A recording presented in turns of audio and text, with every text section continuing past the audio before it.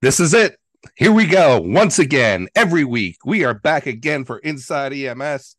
It is the Chris and Kelly show, or as he likes to say, the Kelly and Chris show. We are going inside EMS. We're excited for you to join us. Thank you very much. So, KG, things going well up there in upstate New York? Good, man. It's Is it good. I snowing stepped yet? on. Is it snowing yet? No, it is not. I'm going to a barbecue at a one of the EMS chief's house this afternoon, and I stepped on the scale this morning and weighed 365 pounds, which is And down. it screamed at you. Get off me. It said it was a talking scale. It said one at a time, please. What how much are you down? 20 pounds in the last month. That's awesome, man. That's doing all the swimming and walking About, in the water, and yeah, you're walking on the about, water. yeah, I'm walking. Yeah, I'm walking on in the water instead of on the water as Yeah. usual. I get in the pool and jog or run as fast as I can actually for an hour Yeah, that straight. can't be very fast though, man. That I mean, that Oh, can't. it's not very fast, but it is a killer workout. I burned probably 1,600 calories in a workout, How do you measure and that? How do you know 1,600 got calories? a where you have a fitness. I have a fitness app on my Okay. Apple Watch, and it measures my heart rate, my respiratory rate. You feel any different? Oh yeah, Oh, oh good. yeah. Oh, good, man. My shots are wearing off, so I'll be going back to see my doctor here at the end of the month and getting more. But he's going to be happy that I'm probably going to be down 25 Oh, pounds good, more. man. Awesome news. Awesome news. So, Kelly, this show, really, we're going to focus on, and we kind of think about what happens within our week that we can talk about in EMS. And today, I just spent the week on jury duty, and I had the opportunity to be placed on a jury, and it was a murder trial, and it was very, very involved. And one of the things that I found very, very interesting was how the police department, the forensic folks, the crime lab, there was no paramedics, the um, coroner, how they testified. And, as we talk about this, it's not when, if you're going to go to court in EMS, but it's when you're going to go to court.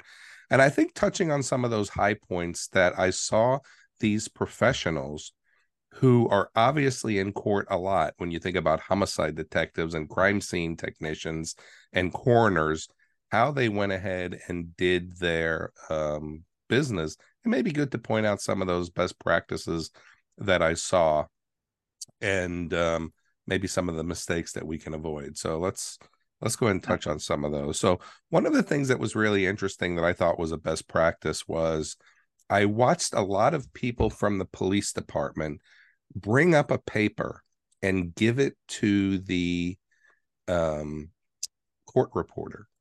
And on that was their name, their address, their credentials that they were going to talk about, the training that they had as part of that. Because, the lawyers will always ask, tell us about your current role. How long have you been in that role? Tell us about how you got trained to do that job. And it was more than one person that handed the court report. And I don't know that that's a best practice or not. Because when I step on the stand and I say, state your name, Chris Caballero, Cebollero, do I really need to give them a piece of paper? Right. But it was kind of interesting to see that as it was helping the court reporter out, and almost like she was requiring that as part of their testimony, which I thought was really interesting. That's interesting. I did not my few times in court appearing as an expert witness. I've never had to do that. Uh, I of course had to provide the defense attorney with the CV that he also provided with the provided to the prosecuting attorney, but never had to present my name and everything to the court reporter. I've had to, of course, identify myself and that sort of thing. But I thought that probably makes a useful touch, makes for a more accurate transcript, I would imagine. Yeah, I mean, I don't know what it was, but I was watching people do that, and I was like, I wonder, and I wanted to ask her at the end, what were they giving you, just for that purposes. But one of the things that I found interesting as well was this case that I was specifically on happened in 2020, And the people who were coming up to speak, um, they would not talk about anything without having their notes and reports in front of them. And I think this is one of the things that we fall into as EMTs and paramedics, Kelly, that when we're preparing for court, I know that I'm going to talk about this case. Yeah. And I'm going to prepare by looking at my run reports or remembering the things that I did. But one of the things that you need to be able to remember is you should not talk about anything that is not written in your report because they will tear it apart. And I watched that happen. There was a homicide detective who actually was really interesting, lied to the defendant to say, I have you on video. I know there's blood in your car. And at the time, he didn't know those things. Mm-hmm. And so, but one of the things that the cross examination did is they tore up his approach to how they did that. So, one of the things that I think is really important to remember here is that when you're going to speak about a case or a call that you were on, whatever is written in your report is the only thing that you're going to talk about. And this is why, Kelly, we talk about documentation, why documentation is very, very important, because it's the little nuances that you leave out that now you're going to discuss that is going to get you into trouble. Yeah, in working with Gene Gandy back in the day and writing articles with him and consulting with him on having him vet my medical legal lessons and stuff, he used to say that the plaintiff's attorney in a malpractice case, his job is to make you look like a sloppy idiot, and your attorney's job is to make you look like Johnny Gage. And the weapon that each one of them will use is your report.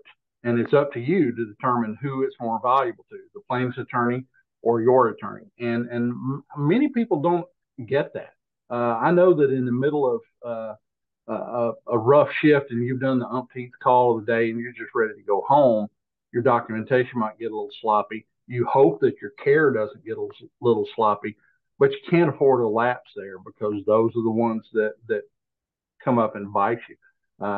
He used to say that you need to make your documentation understandable by 12 people who were too ignorant to know how to get out of jury duty. And it's true. They don't have any concept of the our role and the challenges and obstacles we face. And it's up to you to paint a good picture in your documentation. And sadly, most pre-hospital professionals are not taught specifically how to document well, and the wrong place to find out is in court when you're getting sued. Yeah. But and when you're looking, are you looking at your screen or are you looking at your camera? Because I'm seeing like I'm looking at my screen because I'm on a yeah, I'm separate. looking at the side of your face. What kind of crap is that? You look in the camera there. Camera one, camera two. There you go. That's better. Do you want blue steel You know or what I mag? mean? Show me love, show me love. So, I mean, it's like I'm a director now in this whole podcasting thing where I have to direct my good friend Kelly Grayson. But so, KG, one of the things that I thought was very, very interesting as well is the people who seem to have known the information without looking at their report were challenged. So, how do you remember this? Well, I prepared for this before coming to court, and it was probably about 10 minutes of a discussion about your preparation. Tell us about your preparation and how do you remember things? So, is there anything that you've told us here today that that you could have misspoke on? So, you really want us to believe that your memory is and again, that goes to the point of saying that you, uh, you prepared in your memory and your recollection and not going back to your report and reading just what's in your report. One of the things that I think, say it again. Sounds like you forgot what you were going to say just. Yeah, I couldn't remember my report, so I had to go back. I can't speak unless I do that. Here's another thing that was interesting. So there were mistakes that were made in this case.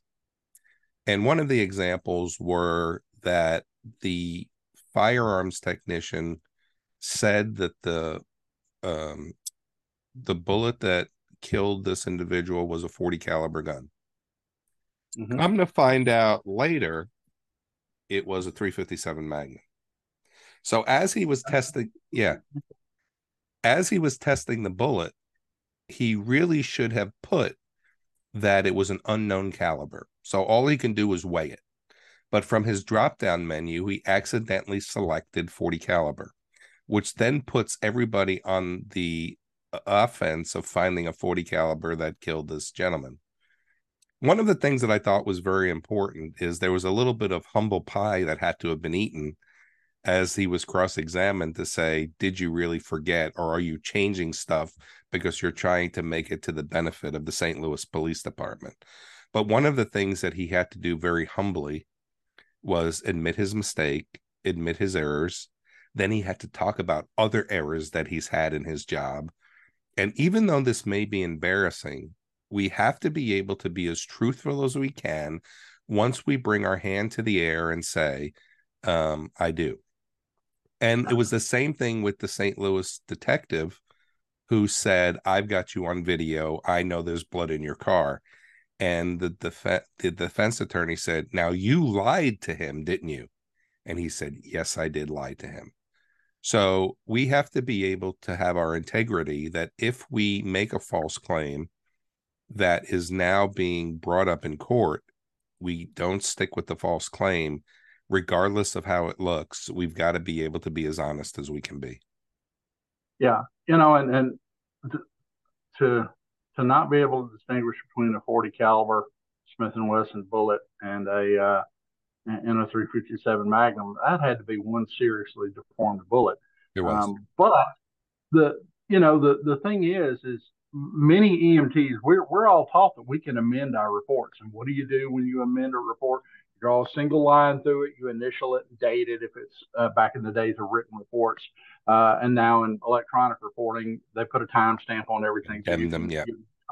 when something an addendum was added or whatever, and that's perfectly legal. But what many people do not appreciate is that it is an avenue for a plaintiff's attorney to attack your credibility. And the first thing they're going to start doing is, why did you change this? And oh, you made a mistake. Oh, really? Well, is that a common pattern for you? Do you? And it gives them so many avenues into attacking your credibility that many EMS providers do not understand that. Cops do. Cops do in that, because they appear in court pretty much all the time, Right. and they're long used to this sort of thing. And the police officer who lied to his suspect to elicit some information. There's no law against that either. They are allowed to lie to you to get the Yeah, it was information. funny you said that because the prosecuting attorney said this is acceptable behavior for police officers, and Yes. that didn't sit well with the jury in deliberations. The people in the jury room did not like that comment at all. Yeah, it is dangerous ground to tread, I would imagine, but it is legal and is acceptable, and it's often used. And I think the best tack to take when confronted that way is probably say, yes, sir, I did lie, admit to it, and downplay that, but be honest and forthright, and you kind of squash that line of questioning, hopefully. But mistakes, making mistakes and correcting them are something that's acceptable in documentation, but it will come back and bite you in court if you had to do that. And you know that one of the things that was really, really interesting as well, Kelly, was not only did they question the technician and then the detective about lying, but the technician about making a mistake, they went into a whole diatribe now of the mistakes that all of the forensic technicians make. So it wasn't just my mistake that came under pressure. Now he had to answer questions about his whole team and the mistakes and the failures they make on a regular basis. Of course, they have to talk about that they have no way of tracking, they don't track errors. So in this error where I miscategorized 40 caliber 357, That's not documented anywhere in an overall program. Um, and the only thing that they keep track of are their proficiency exams they take twice a year. So my proficiency tests are 100%. But when you're doing real coursework or real casework, what is your mistakes? Well, we don't keep track of those, which I thought was very interesting. But my point that I bring that up to you is be ready that if you made a mistake, they are going to question your whole department and how your department now keeps track of errors that have happened in the field, which I thought were very, very interesting because, again, now that casts doubt. And I can tell you that in the deliberation in the jury room, and I am allowed to speak about this, this was a hung jury. The case was dismissed. They will retry the case down the road. There is nothing that precludes me from speaking about what I've learned in the court case or what was discussed in the jury room. So all those sanctions have been lifted. And that's why I thought that this was going to be a great topic to talk about. But in the jury room, and it was a great cross section of jurors, truly a jury of peers, that because of this one mistake, the question and the integrity of the St. Louis Police Department was unbelievable. There were people that just were not going to believe that there wasn't corrupt intent during this investigation, which I thought was very interesting. I think there's probably still a lot of resentment and distrust following Ferguson and that sort of thing. It kind of incidents like that, right or wrong, tend to paint law enforcement with a very broad brush as being corrupt. It's not true, but perception is everything. Perception is reality to many people. The thing is you mentioned it was truly a good cross section, demographic cross section, truly a jury of their peers. We in civil cases in EMS, we don't really get a jury of our peers. We may have people who are demographically very similar to us, but as far as judging our actions, what they know is Hollywood, which is about as realistic a portrayal of emergency medical services and medicine in general as your average Disney movie. Well, So, pause right there. I want to tell you something. So, with that intent, with that in mind, so in this case, where we were doing a murder trial, opening statements between the prosecutor and the defense took maybe 12 minutes. yeah, This wasn't like you see on TV, a 30-minute, diatribe of information. Opening statements were like 12 minutes the most between both guys, which I was really surprised at. the I'm reminded of that miniseries, the Hatfields and McCoys, when the lawyer Perry Klein stood up to present uh, Randall McCoy's case, and the Judge Hatfield, stopped him and said, Mr. Klein, the briefer your remarks, the better your case is going to be received." And that's true. It's probably just like an EMS lecture. You drone on forever and ever, and you lose people. You want to capture their interest, say what you need to say, and set the stage for what's going to come. You needn't try the case in your opening or closing arguments, contrary to the popular Hollywood myth.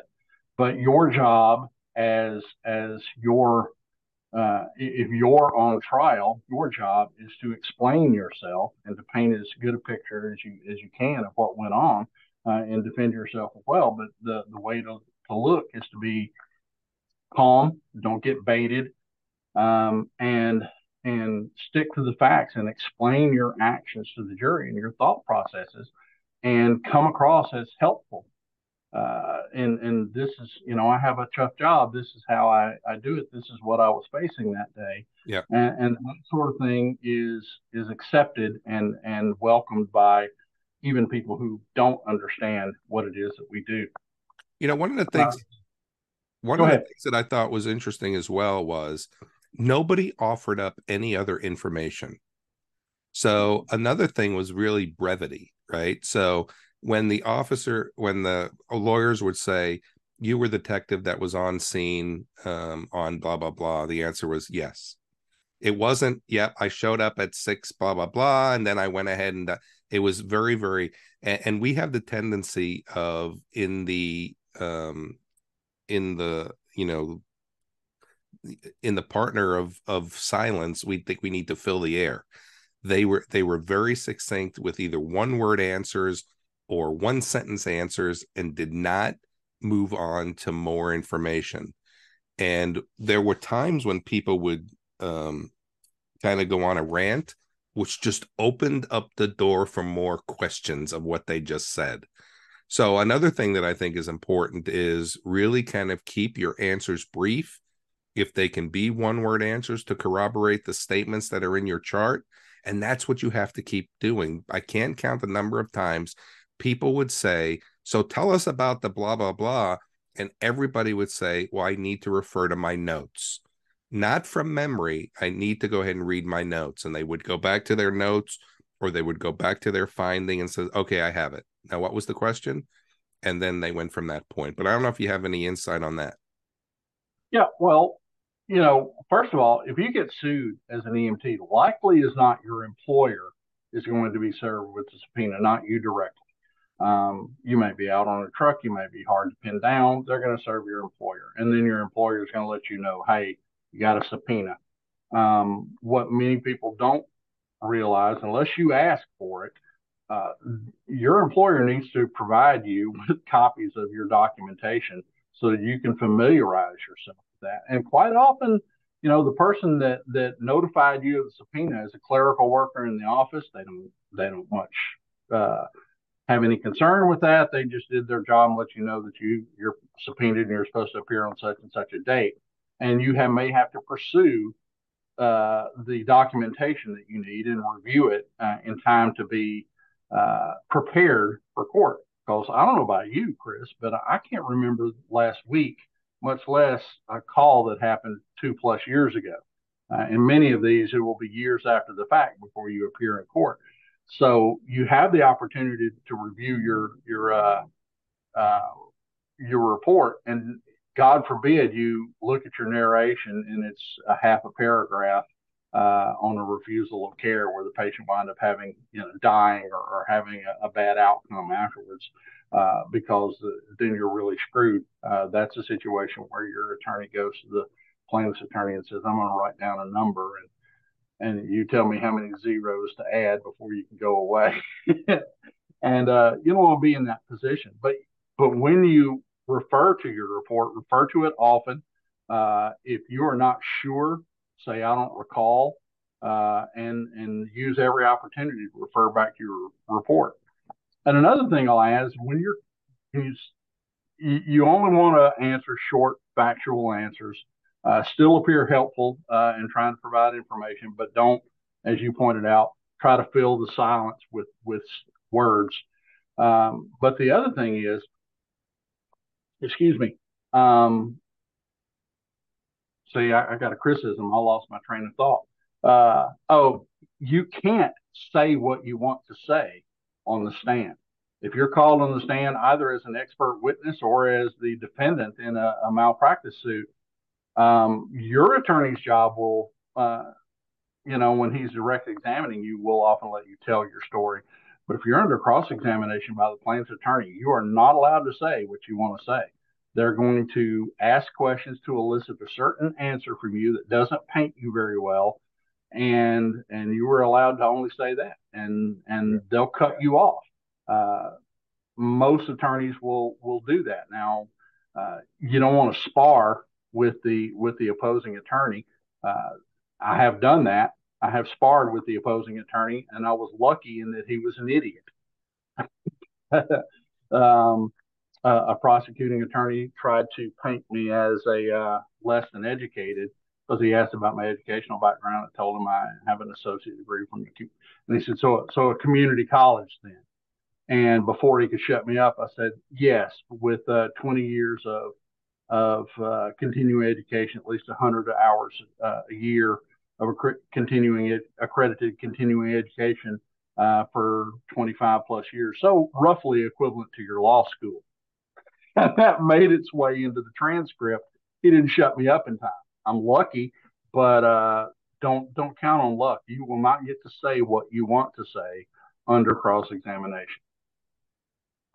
Yeah, but hopefully we've given you some tips now, and this is going to be if you have any tips about how you are handling yourself in court, we certainly want to know them at the show at ems1.com.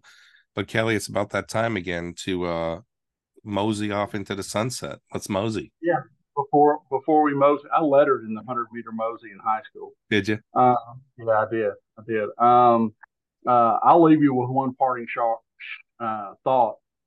The best shark repellent there is just being nice. People don't sue you because of bad outcomes. They really don't. Most often they sue because they were upset and they were angry. If you're nice to people, even when you make mistakes, and this has been borne out by a lot of research, even an apology after making a medical mistake actually heads off lawsuits more than it opens you up to them.